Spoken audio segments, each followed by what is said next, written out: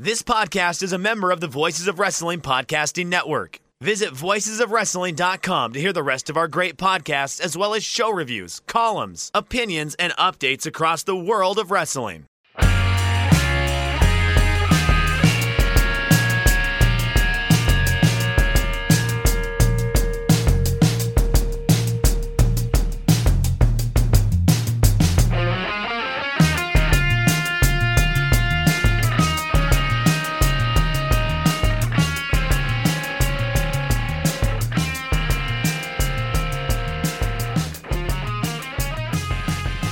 Shake them ropes. Jeff Hawkins, Chris Novembrino, back for another week of hilarity and lighthearted looks at booking and whatever the hell it is we do here. Hi, you have this.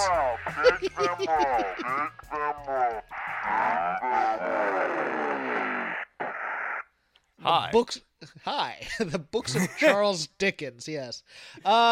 Well, everyone was doing Orwellian, but I'm bringing back Dickensian. Oh, really? If we're gonna spam other authors, I'm gonna Kafka-esque. I'm gonna bring back two next, since Orwellian's getting played out. We're a highfalutin show, so I have no problem with the literary references. Let's do this. A little Melville. We can bring some Melville back into pro wrestling discourse. No one ever says that was very Melvillian. Oh, they do, though. Like, if you have somebody who's hyper-focused on winning a championship, it becomes his white whale. It becomes very Melvillian. People always say it's kind of like a Moby Dick situation or something like that. I don't feel like we don't get Melvillian the same way we get, Kafka-esque. Very true. Orwellian. Yeah, let's bring back Hawthornian. Well, who gets really shafted in all of this is Huxley. He wrote probably the better and more salient of the two dystopic novels of the 20th century. And between 1984 and Brave New World, do you think Huxley gets short shrift? Yeah, I think so. Oh, okay. I mean, not to get lost in the weeds there, but I tend to think it's an inferior book, I think. Yeah, but I think it's a better model of dystopia. I think 1984 is so heavy on the fear, whereas I think the omni-state idea of it's very pleasurable, just giving all your rights away, and this idea of giving everything away because it's convenient, I think is probably a little more on the money, and that's why I say Huxley gets short shrift, because no one's ever oh, this is very Huxley-esque, whereas there are lots of things in modern life and living. I'll give you a good example without getting kind of too in the weeds in this. Online banking, on your phone or whatever. You're trading away a lot of privacy. You're getting financial information onto your phone, but it's convenient. And I think people make those trade-offs all the time. I think Huxley's kind of on the money with that. But no one's ever oh, that's very Huxley-esque. This has been Freshman Dorm Talk. I'm bringing it back, Hawkins. We're going to do that for a podcast as part of the Voices of Wrestling Network. I think deep during the middle of the week. I'm lonely these days. It's not safe to go outside anymore, so I just have to sit and think and ruminate on my thoughts. Rest in peace, Jim Crockett Jr., the man who formulated my wrestling fandom, passing away of kidney failure. Age 76 this past Wednesday night while AEW was on the air. It's thought that he might have passed away during the Tully Blanchard FTR match, which, given all the symbolism there, would have been, I think, fitting. Jim Crockett Jr. took over Jim Crockett Promotions in 1973, and for 12 years operated a wrestling territory and built a powerhouse without a top 20 media market, if you can believe that. Because I'm going to give you a little bit of a history lesson here, kids. There was nothing sports-related between Washington, D.C. and Atlanta, Georgia, until they finally got the Charlotte Hornets and the Carolina Panthers. There was minor league baseball. There was some college sports. If you're an ACC fan, probably college basketball would be your jam. You'd get the Globetrotters and Disney on Ice and all those other touring type of shows. And you had professional wrestling. And Jim Crockett from 1973 to 1985, built this powerhouse without major television, unlike some of the other territories like Mid-South and World Class and Vern Gagne's AWA, and especially the WWF up there in the Northeast, which had the New York market. Now, Crockett did find his way into a top 20 market when, after the WWF spectacularly failed on Black Saturday, he bought that time slot for $1 million from Vince McMahon, who vowed he would, quote, choke on that $1 million. The NWA, I will tell you, my favorite territory. It's a territory I grew up on. The latter days of Jim Crockett were my peak, the Horseman era and stuff like that. Vince McMahon actively worked against Jim Crockett when Crockett was number 2 and was trying to expand nationally, which was the demise of Jim Crockett, quite frankly, because I don't think he had the right people to help him expand nationally. I think they did a little bit too quick. I think Dusty Rhodes was probably a bad influence on that part because they liked spending money. They liked being big time because they made a lot of money at the same time, but, you know, killing the Chicago territory, trying to run shows in LA when, you know, you really didn't have a lot of TV exposure. You had one channel out there, etc. Probably too much too soon. Two things that Vince McMahon did that were underhanded that absolutely killed Jim Crockett in the pay-per-view race. 1987 Starrcade. He counter-programmed that with an idea called Survivor Series on pay-per-view. Cable provider said, oh great, we can have both shows. We'll have 6 hours of wrestling on a Sunday and people can do it one time. And Vince McMahon said, no, I don't want you all to do that. And if you all do that, I'm not coming back onto your cable systems. Okay, fine. Well, Jim Crockett says, well, we'll do it again with the Bunkhouse Stampede Finals in January. Well, guess what? Vince McMahon all of a sudden decided he was going to have a special idea on the same night that they were running this pay-per-view because cable providers sided with Crockett on the aforementioned Starrcade 87 thing. So, on the night of this giant Bunkhouse Stampede Finals, Vince McMahon on the USA Network runs an idea called the Royal Rumble for the first time on USA, which Hacksaw Jim Duggan won. I remember watching that, as well as Chi-Town, I think it's Chi-Town Heat. Chi-Town Rumble's another event. But, you know, and from there, you know, Vince McMahon would basically strong-arm cable companies to not run Crockett pay-per-views. There was one thing where, hey, if you're going to run our pay-per-views, you're not allowed to run a pay-per-view either 30 days before or 30 days after a WWF event, which really put Crockett in a bind. And as that happened, and as the money kept on being spent, as he paid for Mid-South and tried to build a national network out of that, if anybody remembers the Wrestling Network, out of Dallas and moving the headquarters there, and that's when Jim Ross and Dr. Death and all those guys came aboard. The bills started piling up, and eventually Turner had to buy him out. And from there, he really didn't do much wrestling after that. He tried to restart a promotion with Paul Heyman after that, and then he had another show after that that kind of fizzled as well. Went to real estate, and was one of those guys that just, you never heard from again. And interesting enough, ad-free shows just did like a 6-hour sit-down interview with Crockett. I've watched most of it.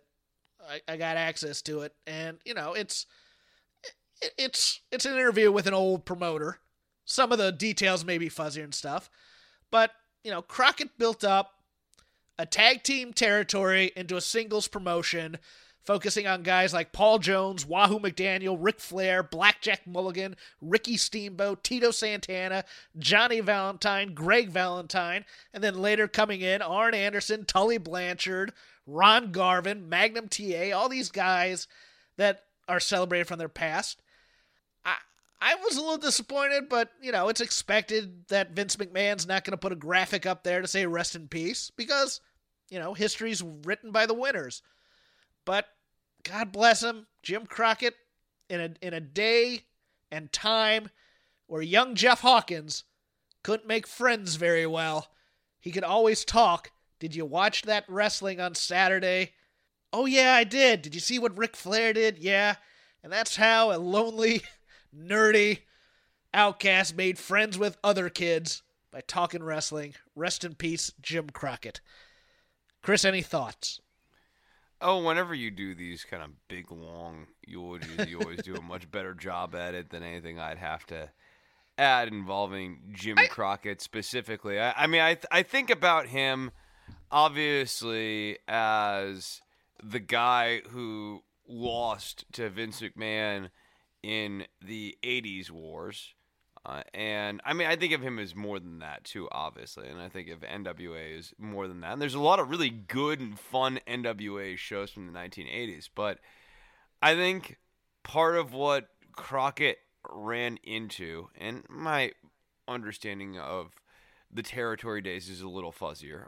I'm not like an epic historian or anything like that. But I think, Gagne was old. So even though he would have liked to have competed against a young Vince McMahon, Vern was too old to actually compete against a young Vince McMahon, and his ideas were too old. Young Vince McMahon was going to run circles around him. Jim Crockett, I don't know that he really wanted to compete, and I think that was sort of his Achilles heel, is that Vince wanted to compete. Vince wanted to own the entirety of the wrestling industry. And I'll interject here just a little bit. Dusty wanted to compete.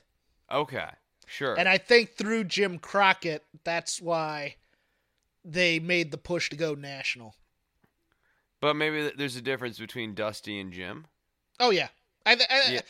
Jim fell victim to the stardom of it all, And, Dusty was the creative genius, but Jim was the business guy.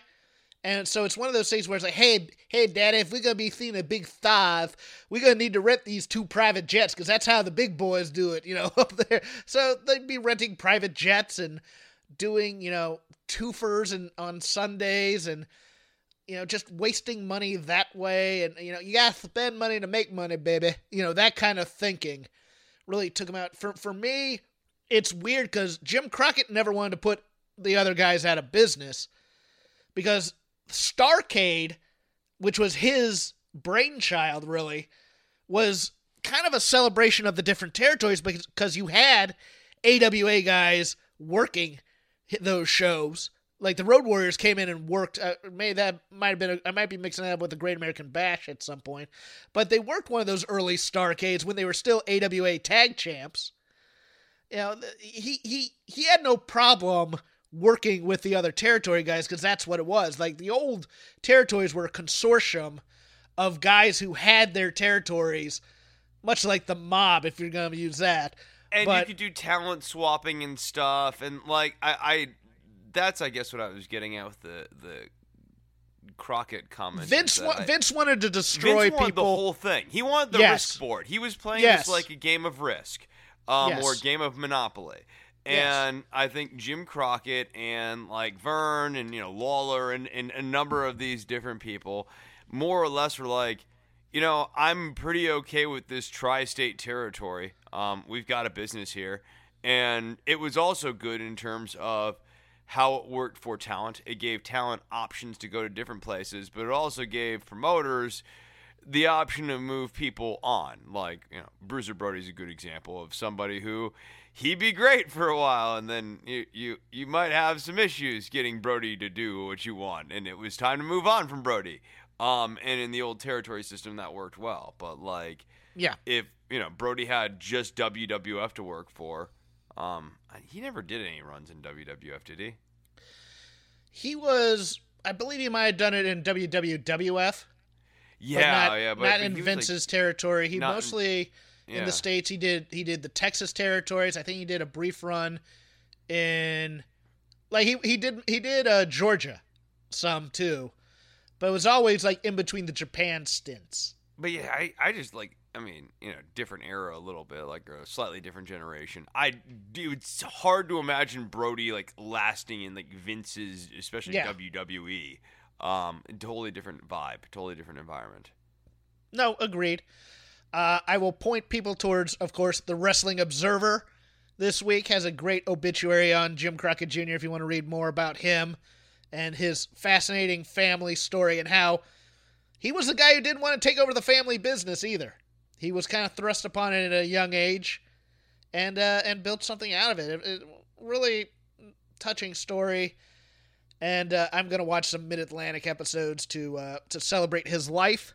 But we're going to jump into current wrestling news right now.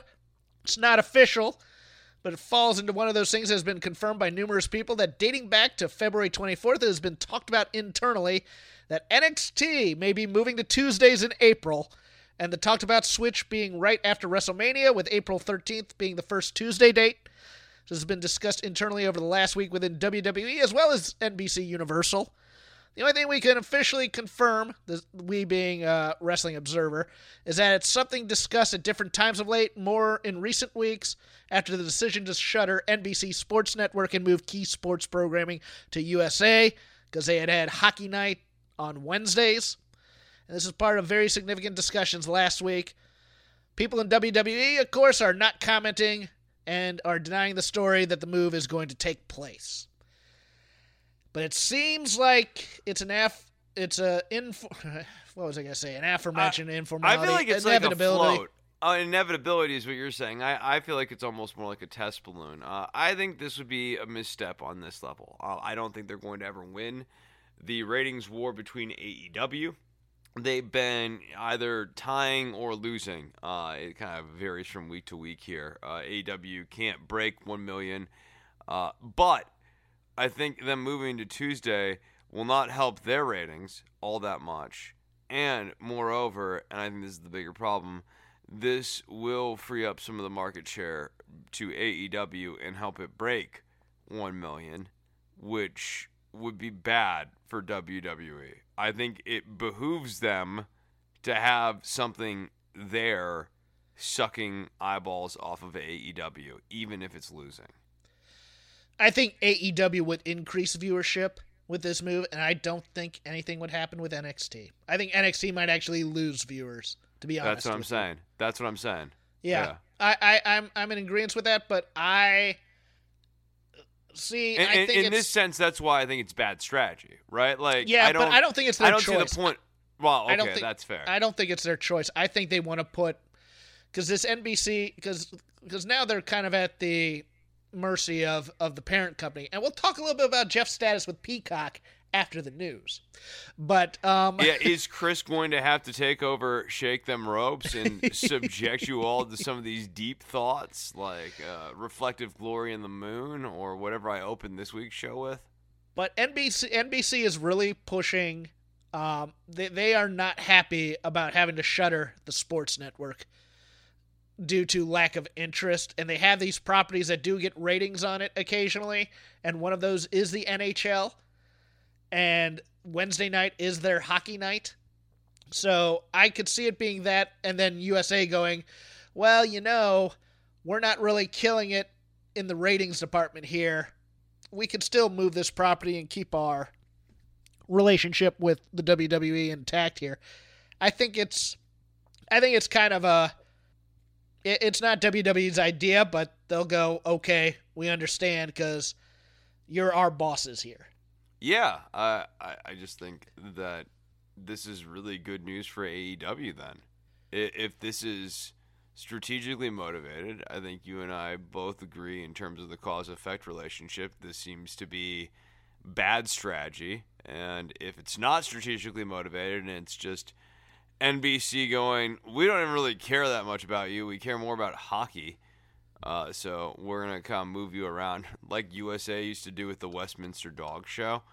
Well, they have a family of properties, and they got to keep all the family members happy.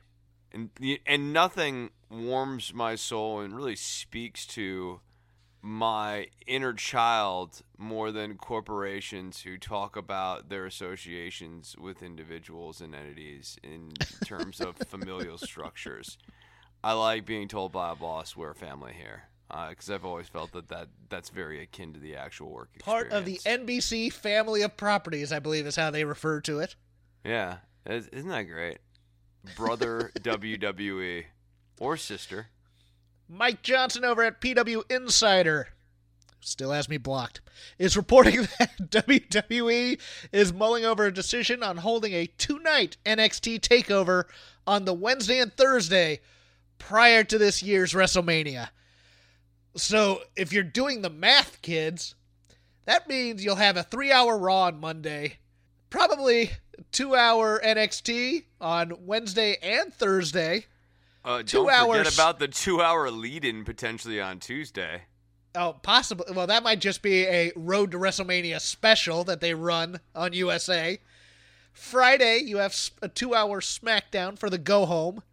And then, Saturday and Sunday, 4-hour shows apiece of WrestleMania. Do they want to keep their fans? Wait, WrestleMania is going to be spaced over 2 nights on Friday or on Saturday and Sunday? I believe so, yes. It has not been nailed down to someone who likes wrestling to make them watch this much wrestling, especially because Wrestle Kingdom has often turned in some pretty dope shows, year over year. And those are long shows, but especially with the main events at Wrestle Kingdoms, especially on those great shows, definitely worth it. Fun journey. Sometimes you get like a weird intermission thing with like anthropomorphic people or dressed up like animals and all that sort of stuff. It's fun. But WWE WrestleMania quality product in recent years has not been that kind of a fun journey. And I just think like 8 hours is asking so much out of anyone. It's work at that point. 8 hours is a work day. Chris, if you're a real fan, you'll watch all of it, damn it. Because if you have the WWE Network, or now Peacock, what other entertainment do you need? You get all of it. You don't need to watch other programming. We're just going to program it all the time for you. Yeah, I mean, some people used to find their families stimulating, but you don't even have to find your family stimulating anymore because you can just watch WWE. Oh, my goodness. You don't even have to like your kids if you really put your mind to it. Yeah, that's true. Okay, Peacock update. Very, very interesting turn of events as Jeff randomly decided to look up somebody he knew from his past at the University of Virginia. Person who was a couple years ahead of him, who was a media reporter of some kind. Well, guess what, Chris? Turns out this individual is the vice president of editorial at Peacock Network now. Guess what Jeff is looking to apply to? Editorial, parentheses, WWE, at the Peacock Network. So Jeff, who has had some interactions with this individual, wrote him on LinkedIn, because he has an open LinkedIn account, and said, hey, you may not remember me, but we used to talk movies and things of that nature on the local UVA intranet, and I just had some questions about the position because I'm applying for it, and just to see if I'm right for it. And yes, so in a yet another interesting coinky-dink, Jeff has shot yet another shot at this fruitless gesture of having to be involved with the WWE again. What did he say? He has not yet replied. I only did this last night, so we are waiting for a response currently. All right. Well, fingers crossed, people, for Jeff, and obviously... Actually, if he doesn't answer me, I'm going to throw people to his LinkedIn page, which is open for messages, because he has that LinkedIn Gold account or whatever it is, where he pays to allow anybody to contact him and whatnot. I may just send a fleet of Twitter followers to go the after ST him. Army. See what I did there?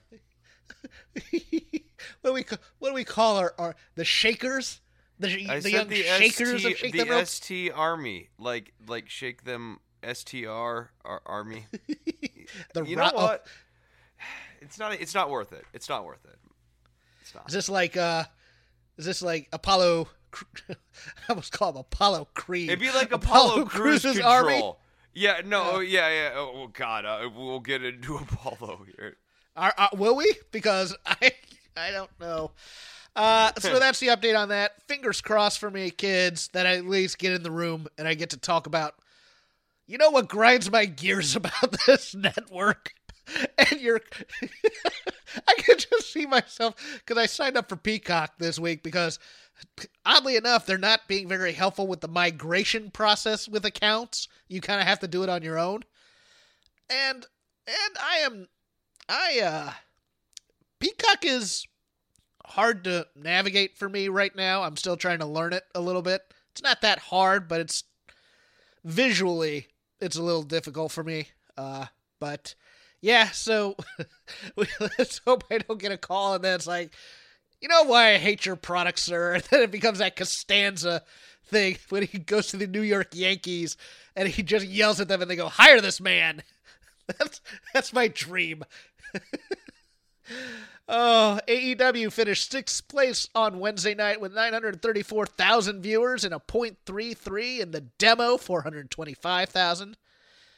Which is actually a little bit down because women were watching MTV's The Challenge. What's NXT the challenge? It's basically an offshoot of all their reality people in physical competitions for money because they don't want to get real jobs.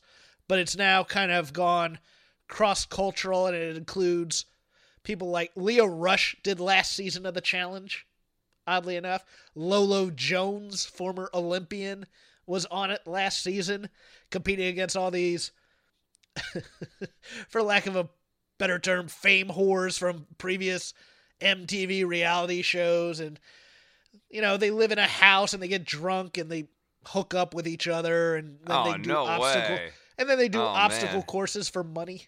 You know, I bet you that house has all sorts of drama. Yeah, NXT finished 19th with 692,000 viewers and a .20, 259,000 in 18 to 49. Which is interesting because now I am going to gush. I am going to gush on this first hour of AEW. I may not have had fun watching a first hour of a wrestling program other than a takeover in a long, long time, Chris. That Shaq tag match, boy, that over-delivered. That over-delivered in a substantial way. It was a very fun match. Any right to be. Shaq looked like he could move. He did the Shane McMahon Ali shuffle, which I laughed at. His chops, Chris. That chop he put on Cody. I felt bad for both Cody and any future children he had because I could feel that thing, the TV thing, through the TV when it popped. He went through a table from the apron, Chris. Oh, it was a great spot. And it was a novel spot. You know what I mean? Like, it's not a spot that you see all the time.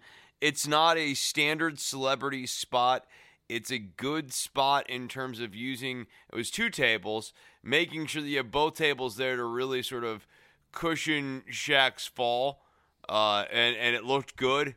And that was a really fun way to finish off the match, which got the shine back onto Cargill and Red Velvet for them to close out the match because they're the people who their camera really needed to be on at the end of the match. And yeah, no, I thought that this really, really over-delivered in a serious way. And Shaq was much better than I thought he was going to be. Yeah, and a little bit of trouble on that second table, which QT Marshall did help out on, which made me laugh. Jade Cargill, there's obviously something there. If they would get her away from posing after every time she does a move, I'd be much happier with her progress. It feels like a very WWE type of thing to do, to be honest with you. And not to get short shrift, because I've seen not a lot of people talk about this in the commentariat. Red Velvet is not a ring general by any means of the definition of the word. She hasn't had a lot of experience, especially on a national stage. I thought she did a fine job of keeping this match going, working with Jade and making her look like $1 million. I loved the moonsault off the top onto the floor. Yeah, it was a great spot. I mean, if she's not signed, I think she is. They should, because she is charismatic as hell. I think she is signed, considering they have her as like Brandy's mentor, mentee, or whatever. Like the way they've got her billed, I think she's got to be under contract. But I mean, kudos to AEW for putting their faith in 2 people with this limited experience to pull this off in a celebrity match. I put a match. lot of that on Red Velvet too. I think you're dead on the money here. I like Jade. I definitely think she has something to offer. She's got the look. She's a very striking visual appearance, and she is really athletic. I think that she still sort of suffers from, it's kind of the same thing that you always say about Penelope Ford, who I'm a little more high on than you, I think. But you don't like the fact that she's a little spot dependent. And I feel like Jade Cargill also currently suffers from, even perhaps more so, spot dependency. Well, she should be. At this level, Jade Cargill should be spot dependent because she hasn't been in long. Now, she does need to learn better fundamentals, but I'll give her a pass over Penelope Ford, who's been in a little bit longer than Jade Cargill. Well, but I don't disagree with your assessment either. Yeah, no, so that's, you don't want to overexpose Jade Cargill. And they were in danger of that before. I think one thing that they did really nicely throughout the course of this angle, the payoff, the actual match was great. But they realized that they were going too far with Jade talking too much and having some issues delivering the dialogue she was being asked to deliver. Bad dialogue, bad delivery. And they wound that back and got back to, look at Jade Cargill. Isn't she really striking? Isn't she really different? And they got back to the fundamentals of what makes Jade Cargill a money talent in terms of wrestling. And I think that played out really nicely. And I think this match was really well booked. And now, allow 14-year-old Jeff Hawkins to enter the chat. Because Tully Blanchard and FTR against the Jurassic Express. Oh my God, Chris, I love this. I loved everything about this. I love this match. I loved J.J. Dillon coming out with them. I loved the return of the Tully Blanchard black robe. I even loved the ridiculous homage, because this is what this was. I had to school some youngins on this. The homage of Tully to JJ wearing the ridiculous jumpsuit top with the collar on it. If you look at JJ when he was a manager and when he had to wrestle, he would wrestle in these types of things. And they just kind of modernized it a little bit. They gave Tully Tully did not have to suffer the indignation of wearing trunks versus pants of some sort. This match, he goes in there. The working punches are still there. The chops and kicks are still there. The tease of the tope dive, or the tease of the dive into the Tully strut. I died and I went to heaven. And then I came back and I died and I went to heaven again. I laughed my ass off about this. He gets the spike he gets the slingshot suplex on Marco's stunt. Not the pile driver we wanted necessarily, but I will take a good old-fashioned slingshot suplex. And then he gets the spike on Luchasaurus on the double pile driver. And the 1,000-year-old dinosaur puts over the young guy in Tully Blanchard. 12 stars. And Tully Blanchard should never win another match ever again because he is a manager. FTR also came to shine and to shine Tully. They were great. I thought the Jurassic Express were very good in what they did. They didn't let Jungle Boy do too much because this was going to be... they're going to have to get revenge eventually in some way. And that's where he'll shine. Right now, this is the bad guys get to take a fall a little bit. So they kind of protected Jungle Boy here. I adored this. I adored the post-match. Shawn Spears back in this Blanchard family. Arn coming out, giving the salute. Perhaps a sign of things to come, because they may need a fourth, and I would not be shocked if Cody is that fourth. But yes, this filled me with young teenage Jeff Hawkins vibes, sitting in his basement, watching wrestling on a Saturday afternoon, and I could not be happier about it. Yeah, Tully Blanchard was not unlike Shaq, several notches above where I was expecting him to be at in terms of a celebrity performance.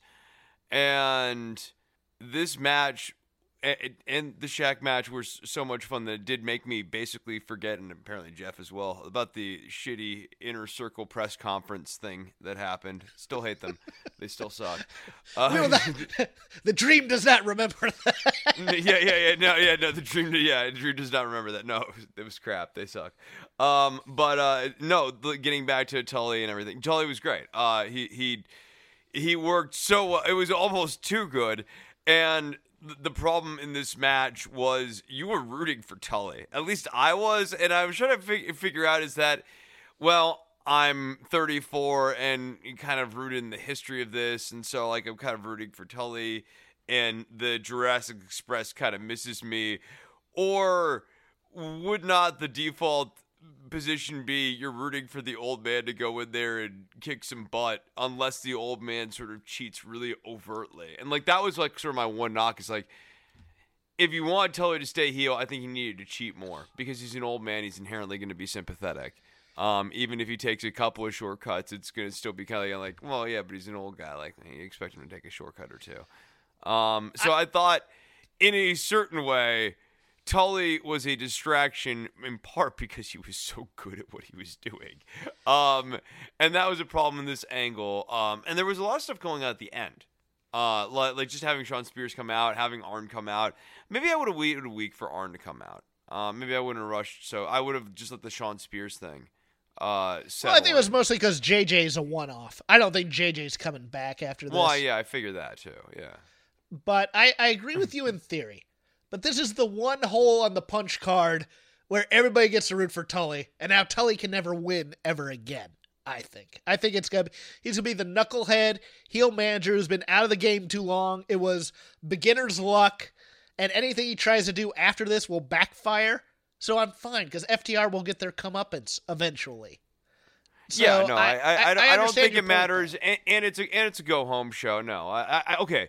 I guess my biggest concern in this, and I say concern, but I've got to be honest, my heart's just not in caring about the Jurassic Express.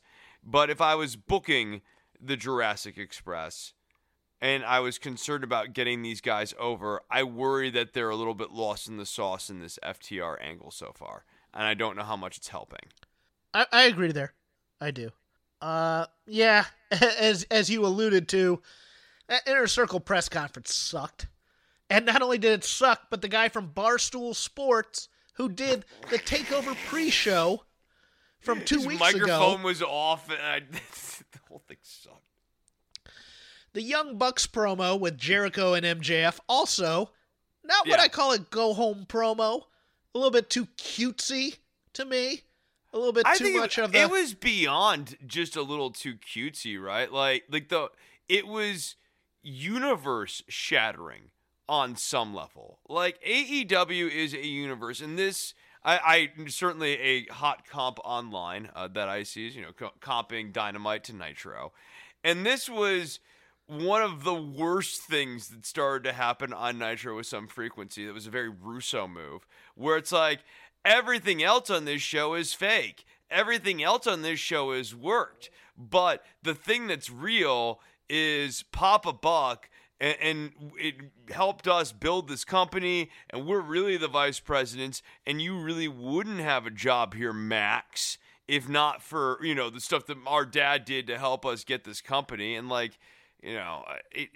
all of it was the wrong tone. I agree. Also, the curtain jerking at the Performance Center thing. That just...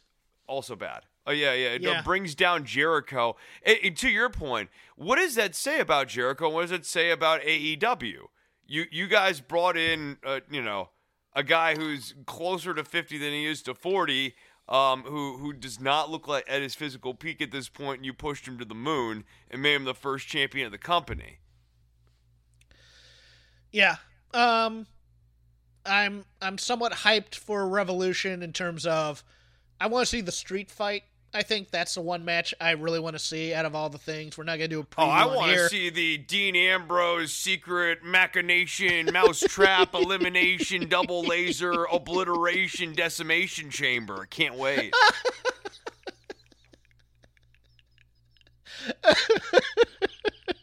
Yes, because they've treated like the Onita promo was great. I want to see Onita in that thing. I don't want to see Kenny in that thing. I want to see somebody who takes it seriously as opposed to Can we have Omega and Seth Rollins do a cheesy villain off, please? Why can't they be a tag team? Yeah. They're starting to kind of converge as personalities. The go away heat. Jeez Louise. Yeah, I had nothing else major on AEW. Let me see what else is on here. Is cool, but God, I still get uncomfortable now with that kid being on every week. Yeah, but it's not I worth like arguing Max about. Caster. He didn't bother me this week. I like Max Caster. I continue to see something in Max Caster. His gimmick is 20 years old, though. No, okay, the rapper gimmick part of it, yeah. I'm just saying, Yeah. like, look wise. I some people AEW has brought in. The curtain jerking at the Performance Center line just still fresh, I guess. I do kind of feel maybe it would be curtain jerking at the Performance Center, whereas I look at Caster and he looks like a wrestler to me.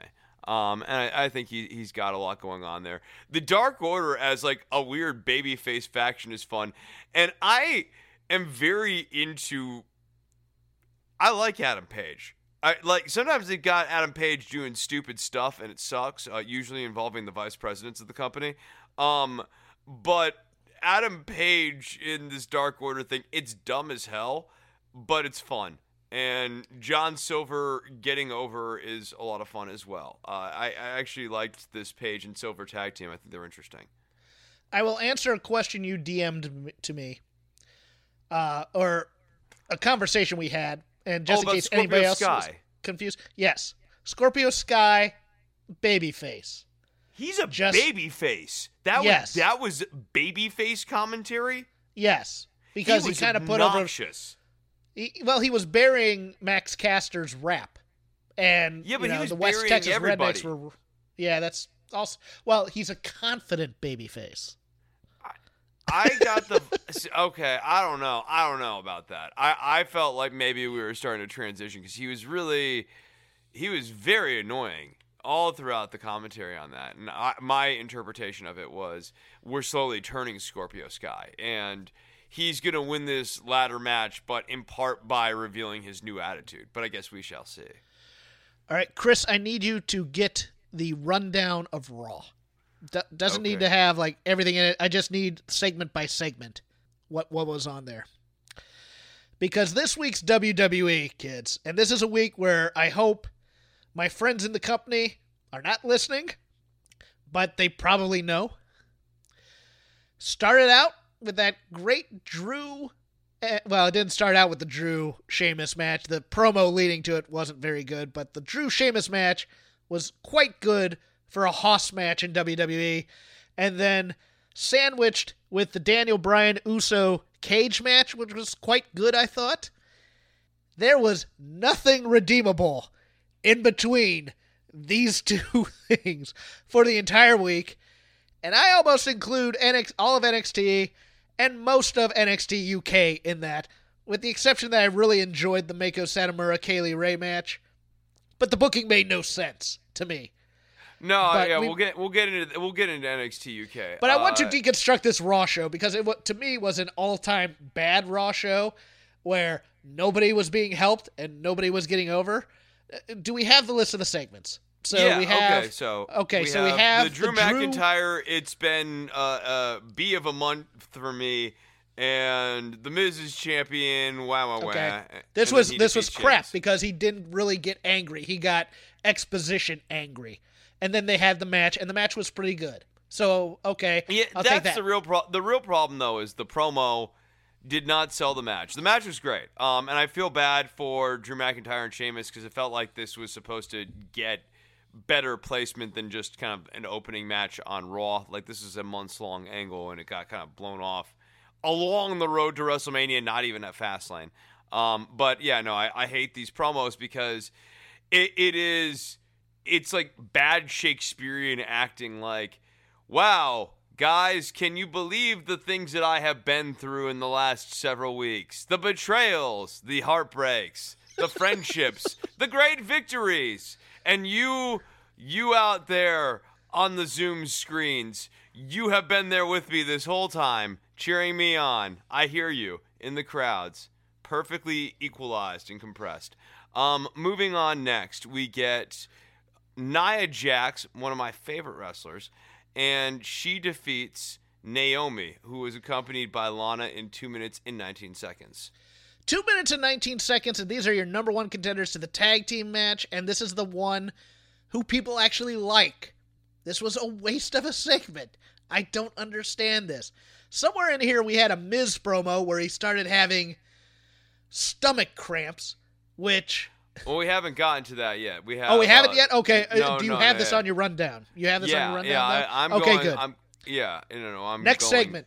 Next segment, we have WWE Championship match number 1, The Miz, accompanied by John Morrison, with Bobby Lashley, accompanied by MVP. The match doesn't happen because The Miz is having stomach cramps. They're very vicious stomach cramps, and then we get told that there's a clock coming on, and that his title will have to be defended at 10 p.m. Okay, here we go. Number 1, there is nothing wrong with a champion taking a powder for a count-out loss. I don't mind that. We actually haven't gotten to the count-out loss yet. Oh, we haven't? Okay, this is... Oh, wow. This is a tripartite story, where first he had the cramps, then he gets counted out, then he loses the stomach cramps are ridiculous, because if you watch his physicality... Stomach cramps are serious. It's not... That's not the stomach he's at. Those are menstrual cramps he's having. And he should have just done the ridiculous heel thing of, if you remember the Simpsons episode where Bart cried wolf too much, and they had the pop quiz, and he goes, "Oh, my ovaries." He should have just done that gag, and I would have respected him a lot more. This entire show revolving around Miz's cowardice has also destroyed Miz. I hate to say this, but where are you going to put him in here where anybody has any kind of respect or anything for what he's going to do in or out of the ring? He didn't have any false bravado. He had no championship swagger to him. He was a bitch the entire night. And Morrison didn't even really do a whole lot for him. Yeah. Next segment. Next segment, Braun Strowman comes out, and he starts interacting with Shane McMahon and Adam Pearce. Shane McMahon says that Braun Strowman needs to have a tag team title match against who the tag team champions are. This is a surprise to me. Did you know it was the Hurt Business? That was exciting for me to find out. And he says that Braun Strowman needs to have a match against the Hurt Business, and Adam Pearce is his tag team partner. And then, a skitlet match ensues wherein Braun Strowman's on the verge of beating the tag team champions by himself effectively. And then Shane McMahon's like, no, tag in Adam Pearce, and then Adam Pearce gets rolled up and pinned. All right, let's break this down. Your tag team champions look stupid because Braun's killing them. You have the dumb Shane and Adam Pearce theatrics where he's obviously holding out his hand to get the tag. But if Braun Strowman doesn't want a partner and doesn't want Shane McMahon involved, why is he listening to Shane McMahon to then tag in Adam Pearce, who he was afraid was going to screw things up in the first place? And then the only guy in here I had any kind of happiness for was Adam Pearce, because he actually gets in the ring and does what he should be doing, and that's being a knucklehead and getting cradled. I was fine with him getting cradled, but this entire segment helped absolutely nobody, and it just makes this Braun Shane feud has no real basis to it other than to get Shane on television again. Shane's stupid. Character sucks, and it's just cannibalizing. If there's any freshness left on Braun Strowman, I think it's pretty much gone at this point. Braun just be like, "Oh, I'm very angry. This sucks. I don't like this. This sucks." Which is now my general reaction to most Braun Strowman segments. So at least we're getting that right. Next. We get Damian Priest with your 24/7 champion, Bad Bunny. And Damian Priest defeats Elias after 15 minutes. 15 with Jackson minutes. Riker, by the way. With Jackson Riker at his side. With Jackson Riker, yeah. Accompanied by Jackson Riker. How could I forget? The Drifter Elias Sampson goes up against the Archer of Infamy, Damian Priest, for who has the worst gimmick for what would otherwise be an okay talent. The answer is actually... Go ahead. Damian Priest was getting over. Just not being in there that long, being an ass kicker, having Bad Bunny by his side, being friends, being cool. And you know what, Chris? They found out that the kids love them some Bad Bunny. So you know what we need to do? We need to have him out there for 15 minutes, shaking his head. Oh, my God. Oh, I can't believe my buddy's getting his butt kicked by the Drifter. And that's what you actually kind of nailed this, right? Like, why is this match so agonizingly long? It's so that you can get the Bad Bunny react shots. It's just that... Look, Bad Bunny was on her television, and it got social engagement. You're cannibalizing Damian Priest in order to do this. And if you want to have Damian Priest have a competitive, even working from underneath match with Bad Bunny accompanying him, I have no problem with that. You now have a person, Bobby Lashley, who would be perfect to have Damian Priest do a one-off main event angle. You have Bad Bunny getting a ton of TV time in the third hour that's usually a little bit down in ratings anyways. And it'd be better than some of these clunker main events that they've been putting up recently as well. It makes a lot more sense to have Priest going 15 minutes against Bobby Lashley than it does against Elias, a guy who's never been presented as a serious talent at any point. He had to work from underneath against Elias for most of that match. The Drifter Elias Sampson, my friend. That's how you build a star on the Heat. You just have him in there for a long time, working a long match when he's only been doing short matches, not being an ass kicker, and just having his celebrity friend just shaking his head back and forth. Oh no. Oh my God. Oh no. Can't believe this. Oh no. Next, we get a Randy Orton segment. And I got to tell you, I am here for this Randy Orton angle. I have embraced The Fiend. I think The Fiend is one of the greatest wrestling angles that has happened in the last decade. They're never going to get it right, and that's what makes it so wrong, and thus so right. Randy Orton has the black cancer stuff inside him, or the black goo thing still happening inside of him, and then he sees himself on the TV, Jeff, and evil Randy on the TV issues normal Randy a warning and then laughs maniacally. I think Randy Orton needs to be getting serious consideration for Golden Globes, for Emmys when those come up, for Best Dramatic Performance. I think, obviously, Wrestler of the Year, it's still a little bit early, but I think he's an early shoo-in, obviously. And this gets Feud of the Year for me. In the hobby, it's not easy being a fan of ripping packs or repacks. We hype ourselves up thinking, maybe I can pull a Ken Griffey Jr. rookie card, but with zero transparency on available cards and hit rates, it's all just a shot in the dark. Until now.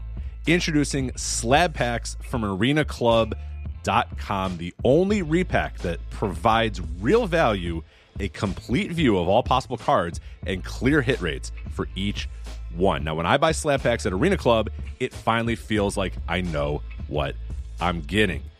I was able to open an Arena Club Slab Pack, and I'll be honest, it was a lot better than what you normally do. Say you go to a card show, and there's a random innocuous brown bag of cards, and yeah, you can open it and look, it's going to be junk. You know what I mean? Like, you know what you're probably going to get in those. Maybe you find that fun, and sometimes I do. Sometimes I like just opening up cards and saying, hey, look at some random cards or whatever. But if you're really in this game to find value and find particular cards, it sucks to have to buy these mystery packs, and it ends up being, almost nothing, nothing of value. Not with Arena Club. You can display, again, of all available cards, hit rates, grading, so you know that when you're opening up the slab pack, you are going to get something valuable. You are getting something good. And Arena Club, in addition to having those great slab packs we just talked about, is also a marketplace for card collecting, buying, trading, selling, displaying, all that sort of stuff. But those Arena Club slab packs, man, they are revolutionizing the repack game with transparency. After your pulls are revealed, they'll immediately be placed in your vault for safekeeping or trading and selling, and you can have them officially graded by Arena Club as well. So again, sending these things off, it's going to be officially graded by Arena Club. And the Arena Club grading process is accurate, fast, and transparent, with full grade rationale provided and explanation of how your card was scored. So whether you're buying, selling, trading, or displaying, Arena Club is the card collecting platform that you have to check out. So right now, I've got a special offer here for Voices of Wrestling Network listeners. You can get 10% off of your first purchase by going to arenaclub.com/VOWnet. Again, that's arenaclub.com/VOWnet. Now, that's a crazy offer. That's 10% off a $400 slab pack. $40 off right there. 10% off your first purchase. No matter what that purchase is, 10% off. Again, that's arenaclub.com/VOWnet. arenaclub.com/VOWnet for 10% off your first purchase on Arena Club. And we thank them for sponsoring the Voices of Wrestling Podcast Network. Chris, a much bigger geek thing. As a comic book fan, as a DC Universe fan, we have a multiverse in WWE now, Chris. We had Earth 1 Randy meet Earth 3 Randy, where Earth 3 Randy is actually evil, but Earth 1 Randy is kind of good. Earth 2 Randy is fighting World War II against Per Degaton the entire time with the All-Star Squadron. But Earth 1 Randy is here. Earth 3 is where you're the opposite of other people, so all the bad guys are good guys and all the good guys are bad guys. We might have Earth 3 Alexa Bliss doing this, while Earth 1 Alexa Bliss is somewhere in limbo, somewhere that we don't know anything about. And then we can have a Crisis on Infinite Earths where we put all these Earths together, and we have two Randy Ortons in canon, Chris. We have two. Can they book a match against the two of them? That's the cinematic match I want this year, Chris. I want Randy Orton versus Randy Orton. Can we get that? Because not only that, you the can intros, on the video game, so I don't understand why you couldn't get that in real life. The intros alone are going to be 45 minutes as they walk down to the ring, and then you have to do the Randy entrance, and then you have to do the Earth 3 Randy entrance, which is the exact opposite. So instead of having a snake rolling down the ramp, you have a snake backing its way. This is the whole reason, though, Jeff, if you really think about it, this is the whole reason why for the last, I would say, half decade, you've had performers like Matt Hardy and others pioneering the cinematic form of wrestling matches so that ultimately Randy Orton could have a match against himself. That, to me, is the real, dare we say, apex, the cinematic apex of He's a cinematic apex predator now. Yeah, of what movie-style matches can be. Randy Orton RKOing himself for the finish. Chris, we had 10-plus years of soap opera writers running WWE. And after they leave, we get the evil twins and demonic possessions of mid-90s Days of Our Lives. What the hell has happened here? It was so much better when it was largely contained to The Undertaker back in the 90s. Granted, when the Brood showed up, necessarily in order to make a character like Gangrel work, you have to have the dark and spooky stuff going on. But it was much better when you had Undertaker, and it was very clear that stuff like that would happen on Undertaker Island.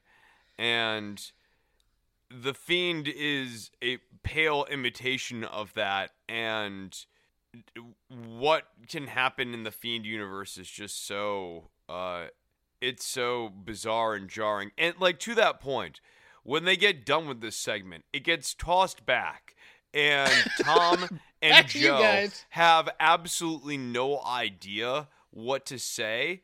And so Byron goes, I don't know, it was Monday at this point, but Byron says something like, I don't know how Randy Orton deals with this. Like, it's something like completely nonsensical because there is no normal way to process or react to this. It's a completely unrelatable segment, and it's not even cool. Like, I don't care about evil Randy Orton because Randy Orton's never been particularly good. You mean Beth Phoenix running? Randy Orton's come face to face with his true inner self and his subconscious and his mind as he did through the TV through Alexa Bliss. That's how ridiculous. I want Earth 3 Vince, the Vince that likes wrestling and the fans and is actually friendly and is a beloved figure. I want that. Who Can he come spends in? hours a day trying to book out this universe and has a really organized whiteboard where he's like, I've been playing around with the characters and I've got a really interesting idea. It's a multi-month arc. Dang it. And loves his children. Studiously avoids swearing and uses all the safety words instead, like dag nabbit and stuff. Next. Next, we have Bobby Lashley defeating The Miz, accompanied by John Morrison, via countout. The Miz retains the championship in 29 seconds. If you were going... I didn't have that much of a problem with this other than the fact that he ran like a coward as opposed to pointed to his head like, ooh, look, I'm an evil genius who plots these types of things and planned for this to outsmart you. And I just... And my problem afterwards- again here is not using Morrison too. What Yeah. is the point of having Morrison if Morrison can't really facilitate anything in any of this? And then, I get that Bobby Lashley's upset, but in WWE canon, this makes him the number one contender. I don't see why he's... but anyway, next. Ugh, I gotta get my hands on the Miz. It's very strange.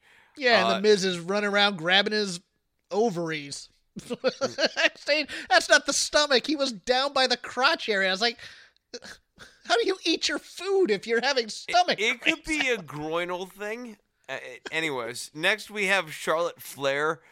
She comes out, and Charlotte once again, just whenever someone is asked to really deliver it on the microphone, to take an angle that's maybe on shaky ground, not quite on what we call in Latin terra firma, Charlotte Flair, time and again, has proven that she's the wrong person to take that task on.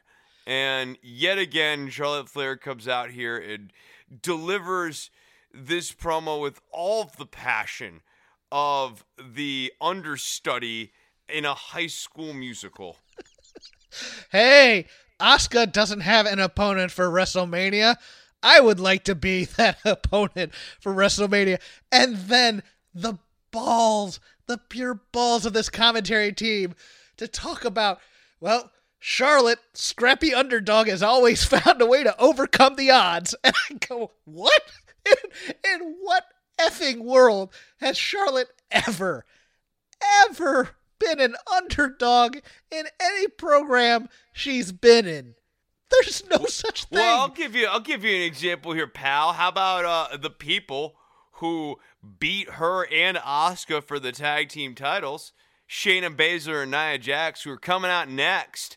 And Shayna Baszler gets on the microphone and tries to keep any modest amount of face that she might have, and then proceeds to have yet another stinker of a match with Charlotte Flair. Like, these two just suck together. I don't... It's like Shayna's striking and everything works really well with other people, but with Charlotte does not want to sell it in a way that is convincing. And when Shayna's laying in her heat that's supposed to be like overdog heat because Charlotte's so big, it comes off like Shayna's the underdog regardless. It just does not click with these two. And then 2 Charlotte... minutes and 9 seconds. 2 minutes and 9 seconds with half of the tag team champions. Are you kidding me? Wow. It was. I think it was 209. It was either 209 or 215. I'm not going to look it up because I'm just so angry about that. It's not worth it. Next.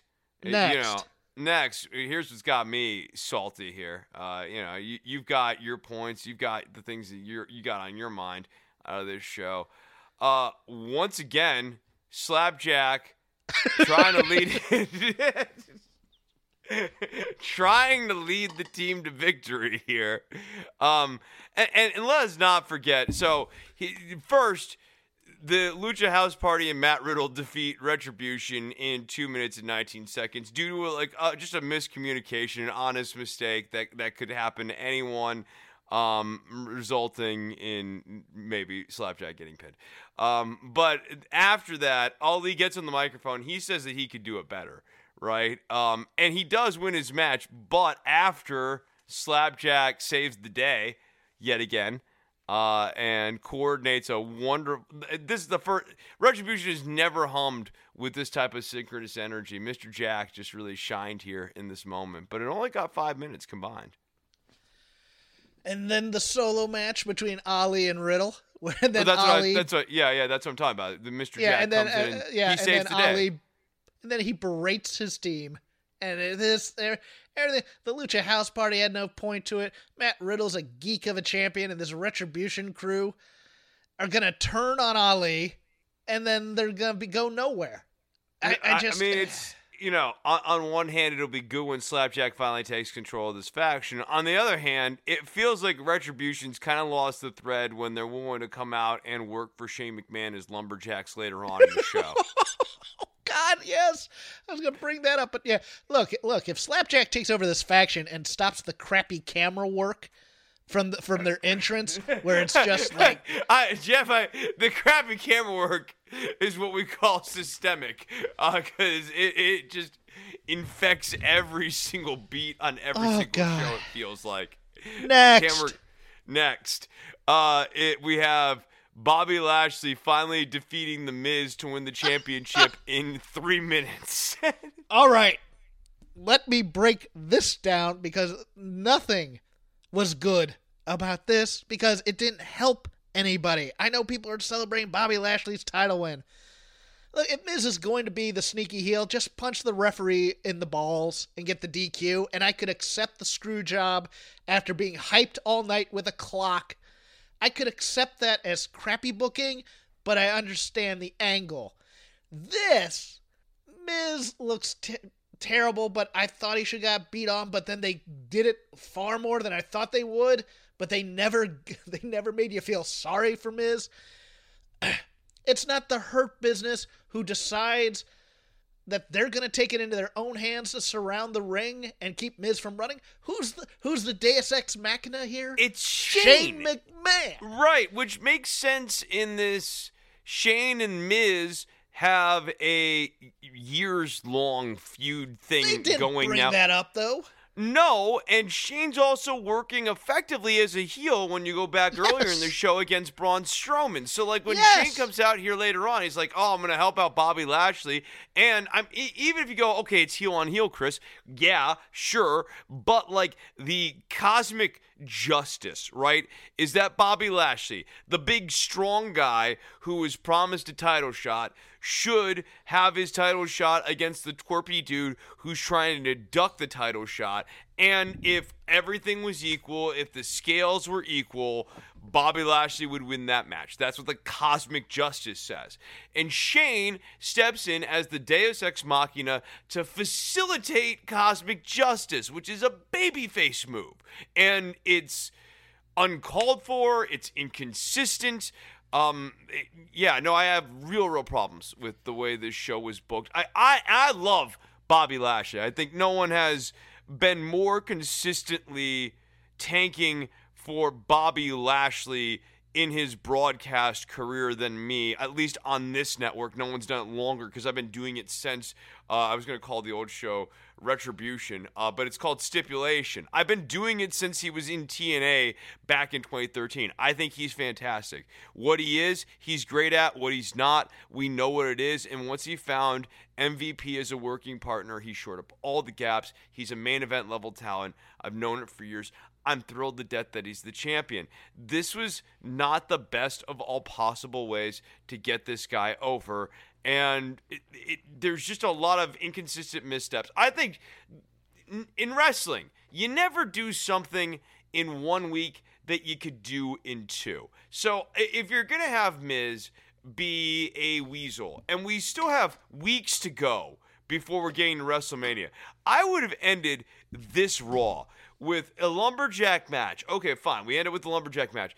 Johnny Morrison sets up like not a grappling hook, but like a rope, and gives a rope for Miz to get out of the ring and essentially escape, and they run out of time on Raw. And so it's like, tune in next week to see what happens with the Miz and the fallout and everything. But Miz should have gotten out of this situation. The chase should have continued, because we really only introduced the chase this week. Yes, I agree. And you should have given Miz the credibility of being a heel who's going to be a weasel, but he's going to be that crafty weasel. A resourceful weasel. Yes. And instead, they made him... There's no... I think Miz as a character is dead. I got to be honest with you. This was just terrible. Like, put over the Hurt Business as a competent faction. If you're going to do this, on the week, I love your idea, by the way. That my idea too. You do the chase for a few weeks and then you pay it off. But if you're going to do this, the Hurt Business should take out Morrison. They should surround the ring so that Miz can't escape. And then Bobby Lashley just goes through him. No Shane, no Retribution at ringside as lumberjacks, and all these other goobers that were there as lumberjacks. Just give the Hurt Business the focus and make them say they are the alpha dogs of Raw right now. And I would have been fine with that. Yeah, here's another part of this. Why not have Alexander and Shelton Benjamin and the actual Hurt Business be more of a part of kind of Lashley getting the title here? Making it a little more through. I would have dragged this out a little bit further. I mean, I would have even had Morrison get, a leg up on maybe Alexander, or maybe on Shelton Benjamin. Maybe have Cedric Alexander leave Shelton Benjamin high and dry, and that's how Morrison's able to get a leg up. I would have had a little more tit for tat going on here, and I would have stretched this out, because I think you're concerned about Miz, and this is not a character I care intensely about, but when you put the title on Miz, if you take the title off of him too quick, he's been protected better than this, but it's a Sandow type of issue. And to go back to Damian Sandow from years ago, once you had Sandow lose to Cena, there was nowhere for that character to go. Yeah, and that's what they're going to face here. Because even as a mid-card guy, why would you invest in a mid-card guy if he can't move up any? And it's never going to happen for him. People aren't... the beloved Miz fans out there don't exist, I'm sorry to say. So yeah, I just wanted to thoroughly deconstruct that Raw, because after those 3 hours, I almost quit watching wrestling in general. So let's do some quick hits on the other 3 shows. Let's start with SmackDown. Real quick, again, Apollo Crews is now a warlord who runs a junta in addition to being a Nigerian prince, so we're going with all the stereotypes there. It's horrible. Like, they took an angle that was bad. They heard feedback with regards to that angle. They incorporated some of that feedback into the angle to make the angle worse. So Apollo Crews makes a point to bring up the change in his voice, the rather sudden and dramatic and, shall we say, very inconsistent change in his voice, and make sure to hit home that this is in fact his true voice, and then proceeds to go through the rest of the promo, inconsistently staying in that accent of his. He's now bringing out a spear. He has like a scarf thing and a new armband and paramilitary dudes that accompany him. It's really, really bad. And then he also brought up Big E as kind of like a colonizer or like a colonialist or something. It was just you took something that was bad last week and you go, well, that was ill-advised. Maybe they'll memory hold this because they do that from Let's time heighten to time. it. No, let's double down. Let's ramp this bad boy up. This is. Oh, Ric Flair having a kid at age 72 is upsetting. Let's make it twins. Let's delve into racial issues because we're so good at that. Yes. Yeah, no one, I think, does a better job at exploring race than Vince McMahon. You know that Vince McMahon has a picture of Martin Luther King Jr., so that means he can do problematic racial angles? Oh, my goodness. Then we get King Corbin going up against Montez Ford here. I have nothing to say other than this Sammy Corbin feud is dreadful, and I'm tired of it. So, yeah, no, it's stupid. I guess Sammy's a face. I think Sammy and Corbin are going to quote unquote work it out, but this is stupid. I don't care. Chris, let's talk about something that's more near and dear to our hearts. The entire women's feuds between the tag team championships, between Bianca and Sasha and Carmella. Reginald is now the central figure in all these feuds, and it's ridiculous. Dare I say, probably one of the best women's wrestlers in the company. Is Reginald? Right, he's amazing. All the angles are going through him. I think Reginald's just been killing it. It's not having Bianca and Sasha feel like a big feud. He is an active hindrance for every single thing he has touched. I don't really see a way out. It's a killer gimmick, and by killer I mean like it's a bad gimmick. You're introduced as the wine goober. You get fired by Carmella for good reason. Like when Carmella calls you a snake, you are a snake. You're now trying to go after Sasha Banks, who's a heel, and you're a heel. No, Sasha's a baby face. Is she a baby face? Is she? She's a baby face who's slightly heelish because Bianca's supposed to be a big baby face. Bianca's acting like a jerk. Yeah, I guess I just read Bianca as the de facto baby face in this angle. But she's confident she's not a heel. Okay, all right. Well, we'll see. Because I don't know. Oh, anyways, she will be eventually because we're on the road to WrestleMania here, Jeff. But then we have Sami Malye trying to come out and hang out with with Sasha, and that doesn't work. And he serves as this catalyst for stirring the pot between Bianca and Sasha. No, everything he touches, he ruins. The wine gimmick was stupid.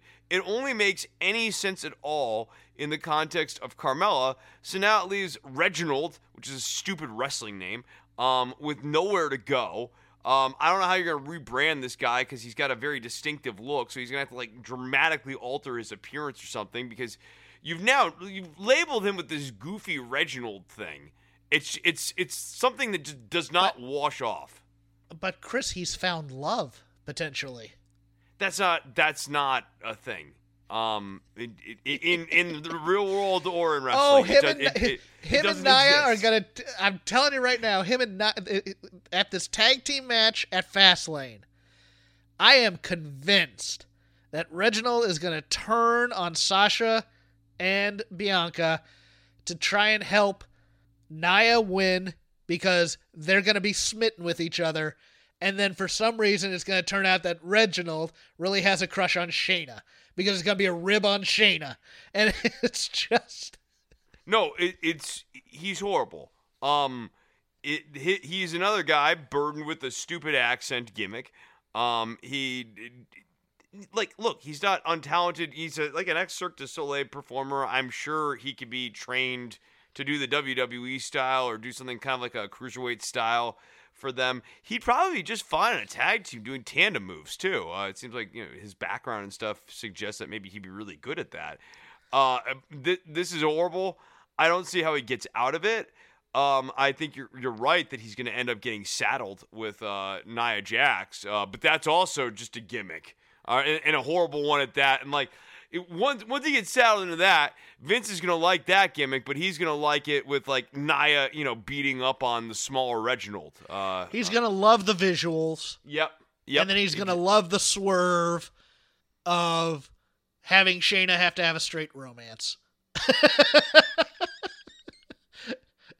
It's going to be one of those types of things, I think. No, I Reginald don't has know. turned into a rib on this whole division and all of these performers in it. And We're building up the women by putting Reginald in there. Nice in this job, sense, WWE. it's really gross. To kind of bookend my opening comment about how he's like the top women performer in the division. Like, no, I mean you've set up this stupid character, and now every plot sort of necessarily has him linked through it, except for Charlotte Flair. Okay, not Charlotte. She's too good for that. Next we have. Oh, go ahead. No, you know what? There's nothing else on SmackDown. Other than, the Daniel Bryan Uso match was great. I liked it. Let's just move on to other things, I guess, and get done because we spent so much time on that Raw that my mouth has a bad taste in it. NXT UK. NXT UK. I liked the Sam Gradwell and Ilya Dragunov match. I actually liked the head game stuff that Gradwell was doing with Ilya. Yeah, I was fine with this. I thought it was nice. Sufficiently stiff. I think it's a nice little tough match. Gradwell still doesn't do that much for me, but I understand the angle that they're building here with Ilya, and I kind of like it. So he's grown on me. I think his physical, his appearance and everything is good. It's grown on me. I like him getting under the skin. Then we had Tyler Bate and Noam Dar, and Tyler Bate, this Zen Master thing, he didn't really think this crap out at all before he started doing it, did he? It's just like, I own this. Noam was annoying, and Tyler Bate wasn't giving him much, and it is like Tyler Bate recently rewatched Phantom Menace and or Attack of the Clones and was like, I've got stuff like that kind of makes me look a little bit like Obi-Wan Kenobi did in those movies, and I could kind of talk a little hippy-dippy-do like that, but just nothing. And I don't care about This Bate. needed to be workshopped. I'm angry about this because this should have never made air without them going, okay, let's talk about this for a while. Okay, what is your character? What's his motivation? How's he going to deliver these promos? Why is he doing this? This was... Why is Dar doing any of this? Yeah, this is level 1 sketch comedy where it's like, okay, let's just go up and try something and see if it works. Yes. I have a character, you have a character, let's just go up and do something. But yeah, getting into the vegan stuff, Dar dropping the salad on Bate and then Bate eating the salad and the piece of broccoli and stuff. No, the whole thing sucked. Next we have Ben Carter. And I actually think that these are usually done so quickly that it doesn't really matter, but I thought Ben Carter came off as kind of stupid in this promo, just like, I've been in America for so long, I've never actually learned the English wrestling style. Okay, dude, cool. That's neat. Next we get Aaliyah James. We're going to start kind of getting her over a little later on. Did we miss the Zaya Brookside thing? Because I thought Aaliyah came after that, this thing. Yeah. She was in that. Yeah, so and Aaliyah was also in that. There was a... That was fine. I liked that, actually. Yeah, I liked, of course, Nina Samuels is going to have she's going to try and do bad things and have it be foiled every time, and that's going to be the yucks. It's perfectly fine. It's fine. Like it. It's totally fine. Isla Dawn... teasing more darkness and stuff. I feel like she has teased a turn multiple times or has even half turned before. Yes. And I guess we're turning her to go up against Kaylee Ray. I don't really know who the high If priest this had been built up early in her career, it would have been fine. But she's been in this NXT UK for 2 years now. It's time. There's that, and the other thing is this gimmick has been totally stolen by the Smoke Show over on NXT US. Yeah, so old fallen prey. Yeah. Yeah, old fallen prey. That's what I call her. I don't call her Scarlet. I go, fallen prey's here. Yeah. Next we get Kenny Williams and Amir Jordan. I mean, when you look back on 2010 to 2020 and your kids ask you, like, what were some of the hot angles from back in that era? Jeff would talk to you about the 80s. You talked about, like, Tully and the Horsemen. You know, Sting would be involved in a lot of those angles.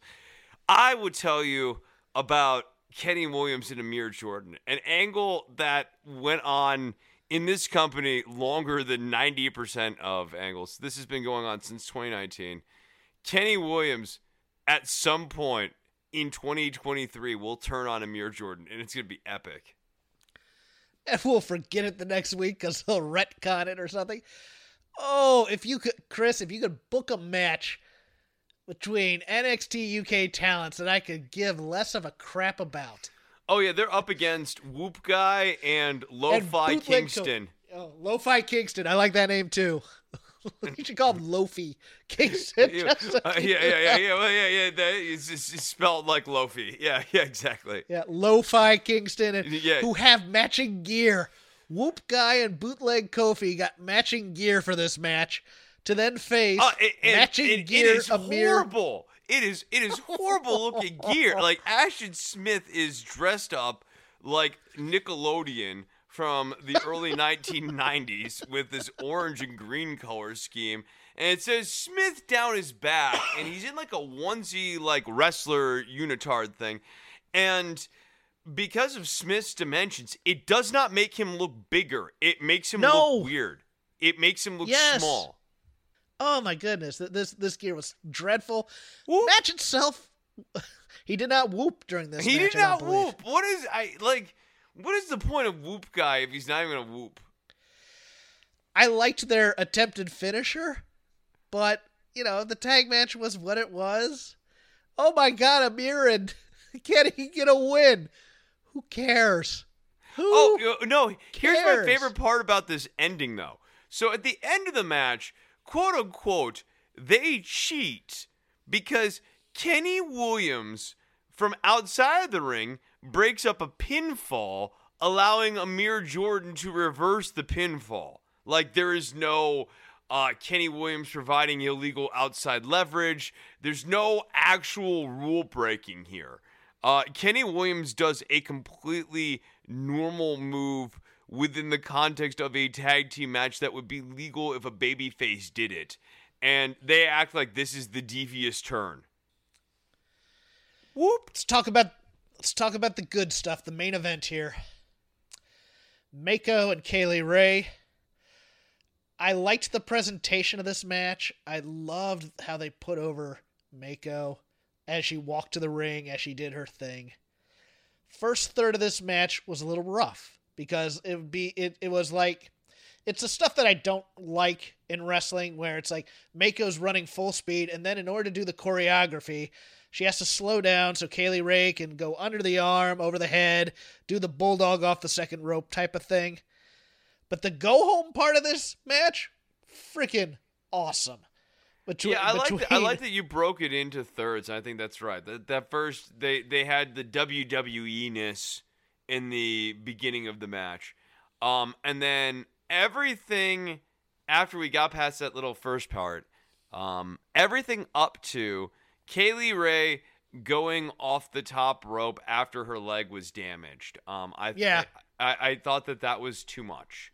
But everything up to that I thought was awesome. It's just like, I think once Mako had sufficiently broken down Kaylee Ray on the leg thing, Kaylee Ray misses that big top rope senton, you either have to go home really quickly thereafter, or you have to have Mako win. And I'm not saying Mako needed to win here. I think that it was a little too much.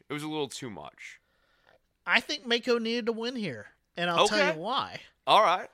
Because this was week 2 of Mako Senamura on UK TV, and she's doing the title match. Yeah. And she's the big baddie. She's the final boss. If you're not going to have, if you're doing this, as I might suspect, because you're going to fly Mako over to the States for either TakeOver or probably TakeOver, she might be Io Shirai's opponent at this point. Okay. No, but, I'm with you, though. Or I even think Kaylee Ray. You have to have Mako go over pretty strong. And I'm trying to think of, like, is there a way to really rehab her? And Because I don't. Well, rehabbing her is not a problem because she has that Asuka aura, where she's just been put over so strong as a badass that she's gonna come out as a badass every time, and because of her work style, she's just gonna crush what people. would have made her is bopping off Kaylee Ray, who has this super long run, and bopping off Kaylee Ray in short and decisive fashion. Like, I wouldn't just have ended Kaylee Ray's streak. I would have had Kaylee Ray, like, losing a Cena versus Brock style blowout. Yes, I think that would have been awesome because then you do the Kaylee build back up story where she has doubt because you've already turned her babyface, kind of. So now she has to go, okay, I used to cheat. Now I have to build myself back up to be as good as someone who is this badass, who can beat me straight up one-on-one. And meanwhile, Mako's killing Ginny and Piper Niven and breaking Isla Dawn into quarters and getting rid of her and Valkyrie or whatever her name is, and just killing fools left and right as Kaylee Ray continues her comeback. I don't know what you do with Mako here to make her compelling because she was already compelling coming in, and now you're kind of she has to take a step back, and I'm afraid they're going to do immediate rematch, and I don't want that either. No, and if you're going to do immediate rematch, the only reason I would do that is to have Mako go over. Yeah, so we'll see. Yeah. Let's end with NXT regular. Just a dreadful show for the most part for me. This was solidifying it as Yellow Rope's main roster crap with these skits and I mean, I didn't mind the payoff to the Gargano skit because I thought it was quite well done, but all through the show, can't we spread this out 4 weeks and do this as opposed to all of this? The Cameron Grimes stuff has now become, we're now going to have to wait for the $1 Million Man to show up and do the payoff to this. Let's get to the one thing I liked, but I hated the booking overall. Women's tag match. Dakota Kai is friggin' awesome. Dakota Kai made Nia Jax look good. Dakota Kai, from the moment she came out and she was looking pensive, was selling the story of this match. And it was quite good in terms of facing her former demon in Shayna and standing up and finally getting one up on her in the course of the match. I think she probably should have gone a little bit more cocksure and heelish here because they are still heels in the NXT universe, but I get why they didn't. She's awesome. She's a ragdoll. Most of all, she deserved to win these titles. Well, that's interesting. It seems like they're starting up kind of a longer form angle and maybe kind of turning Dakota and Raquel because of the politics at the end of this. I think so. I think because they want Raquel to be a babyface. And Raquel, that dropkick, quite impressive, I thought. And of course, they got the stare down spot with Nia that they wanted and the visual of that. But, Chris, then we get the Adam Pearce involvement and the Raw referee who just happens to be there. And Dakota Kai's out, but she's not the legal person. And they call off the match because the referee took a bump. And my God, Chris, I think this is leading up to NXT Women's Tag Team titles, and that is the wrong move. They don't have enough of a division to do this. I like the novelty. Either that or like a brand feud thing, and it gets back to like the weird, confused power structure thing. Like, Adam Pearce has been presented on WWE television as like the voice of reason type of character, and there is absolutely no reasonable reason, for lack of a better term, or justification for why what happened during this match was an acceptable outcome. The wrong person was was defeated. Like, it was not the legal person in the match. And Adam Pearce would know that, and that referee was wrong. It was a blown call, and it just seems weird that Regal and Pearce would be arguing that point out. Not weird, like, I can't believe this is happening in wrestling television, but, like, I don't actually understand what would be the narrative reason that Pearce would be hiding behind here. I just hope they're not making him a heel in NXT, but a babyface everywhere else. That would be dreadful. Be on the lookout for heel authority figures to maybe be making a rise here as we are cruising into WrestleMania season. Well, there's a rumor we need to that make this it more feud... compelling. People, whenever ratings are down, what is the answer? McMahon's on television. Yeah, and the Shane Adam Pearce thing might be a feud in the making too. So thank God for that. Who hasn't been clamoring for Adam Pearce versus Shane McMahon? That said, back to my original point. The best novelty about the women's tag belts are they can be defended on NXT in addition to the main roster. I love that. I want an NXT women's tag team to win these titles and then get some shine on the main roster before actually being called up to the main roster. I think that would be awesome. And if they're gonna make NXT women's tag titles, this is not a deep enough division to warrant that, Chris. It's just not. And then it also hamstrings just the regular women's tag team titles. You say that, but Reginald could get a tag team partner. Oh yeah, him and Lana, or him and Naomi, or him and that's Billy Kay. That's a hot act, yeah. Billy Kay can be Reginald's partner. Yeah. And go after these tag titles, which they never build up competent programs for. See the Riot Squad. It's such a boneheaded idea, and it reeks of Vince McMahon saying, I don't want NXT cross-pollinating on my product. I don't know. I tend to think that we're going to have Raquel and Dakota on the main roster shows a little bit more, but we'll see. I'll take that. I get the feeling that they wanted to keep the titles protected for this Bianca Sasha just think story. That this is the start of an angle. I didn't see that as the end of the angle. I saw that as like the first beat of the angle.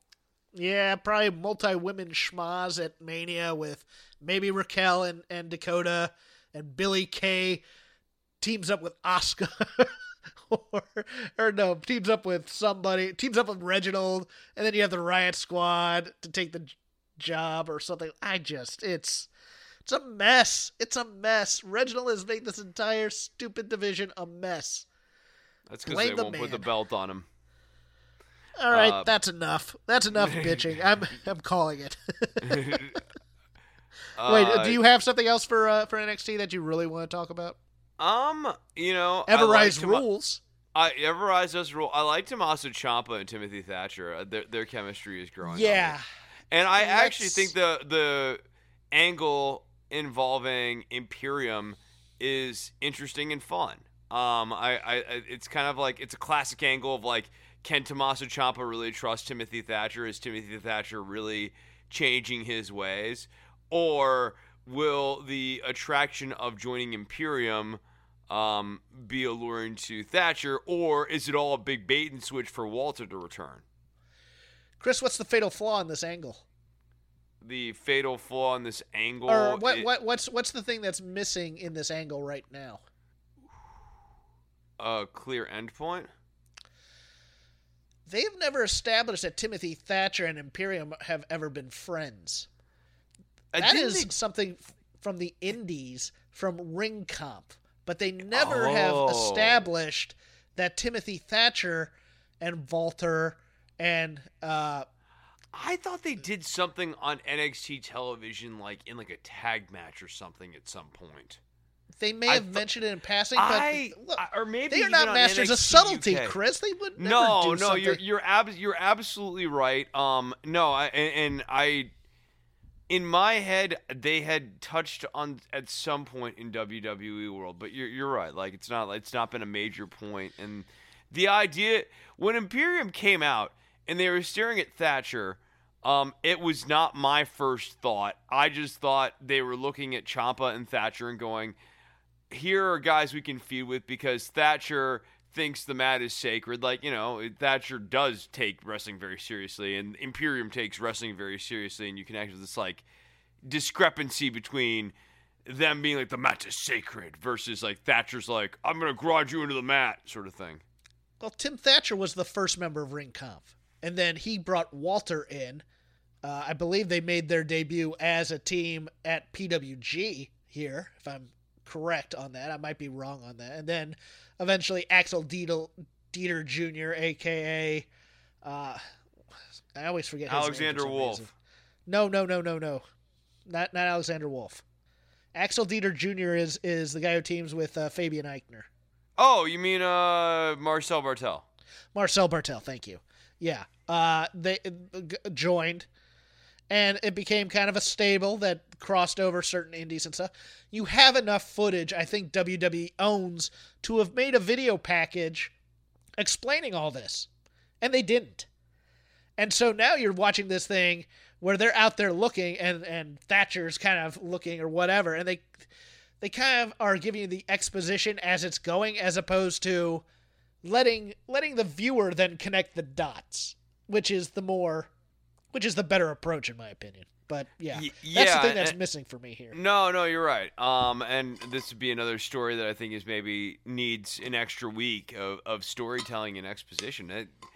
We're always complaining about long form stories, but another complaint that is a weird one to see as a steady, sustaining complaint, but makes, I guess, some sense, is that they are blowing beats of stories. Sometimes giving you 2 or 3 weeks of story in 1 week, to the point where it does a disservice, because in a lot of cases these plots are not that deep. It's just, which way is this story going to twist and turn next week? Tune in to find out. I agree. Let's call it a wrap on that. You can follow me at CrapGame13. You can follow Chris at DWATG. That stands for Don't Worry About the Government. You can follow just the show when we drop at Shake Them Ropes. I retweet on that account only when Voices of Wrestling, the Grand Poobahs, Joe or Rich, upload the episode. So if you don't want to follow my banality on Twitter and my begging Peacock for a fight, you can just follow at Shake Them Ropes. Chris does political podcasts as Don't Worry About the Government. Tell us about that, Chris. Yeah, so I've done a couple of episodes here in the last week. Every Sunday, we are now going through the news of the week. I'm looking through lots of different sources, and we're doing a big rundown on the Sunday show, 509. We talked about toxic food. An interesting FDA report out about toxic baby food, but also other heavy metals and toxic elements that are appearing in the food supply. I've seen a lot of coverage about a lot of stories and books and, potato heads and stuff like that. You might want to look into this story about the FDA and the food. You can check that out on episode 509. If you're interested in kids going back to school, I had 2 different teachers from 2 different school districts come on the show for episode 510, and we talked about what reopening looks like in schools, the science, their thoughts about getting vaccinated and getting back into the classroom, and all of that. So check it out over at don'tworry.tv on iTunes, Stitcher, or Spotify. I think I know the big signing in AEW, and we'll tell you that next. It's my butt.